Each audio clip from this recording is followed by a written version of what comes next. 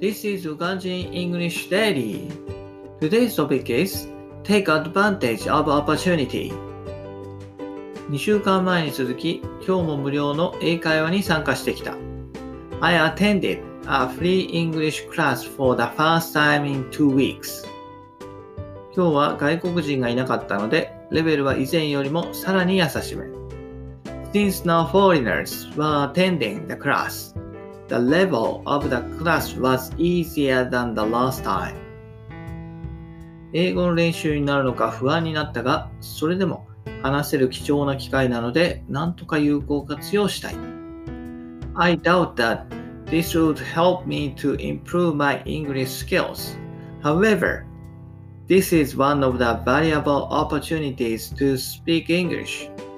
I very much want to take advantage of it. そんな中、今日は高校生の参加者もいて、ちょっと感心した。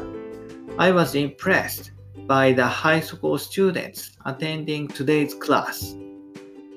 ただ、スマホの話題になったとき、その子が初めて持った年齢を聞いたら、小学2年生だというので驚いた。We talked about smartphones during the lesson, and one of the students told us that she got her first smartphone when she was in second grade in elementary school. I was shocked because it was very early. That's all. Bye bye. Have a nice day.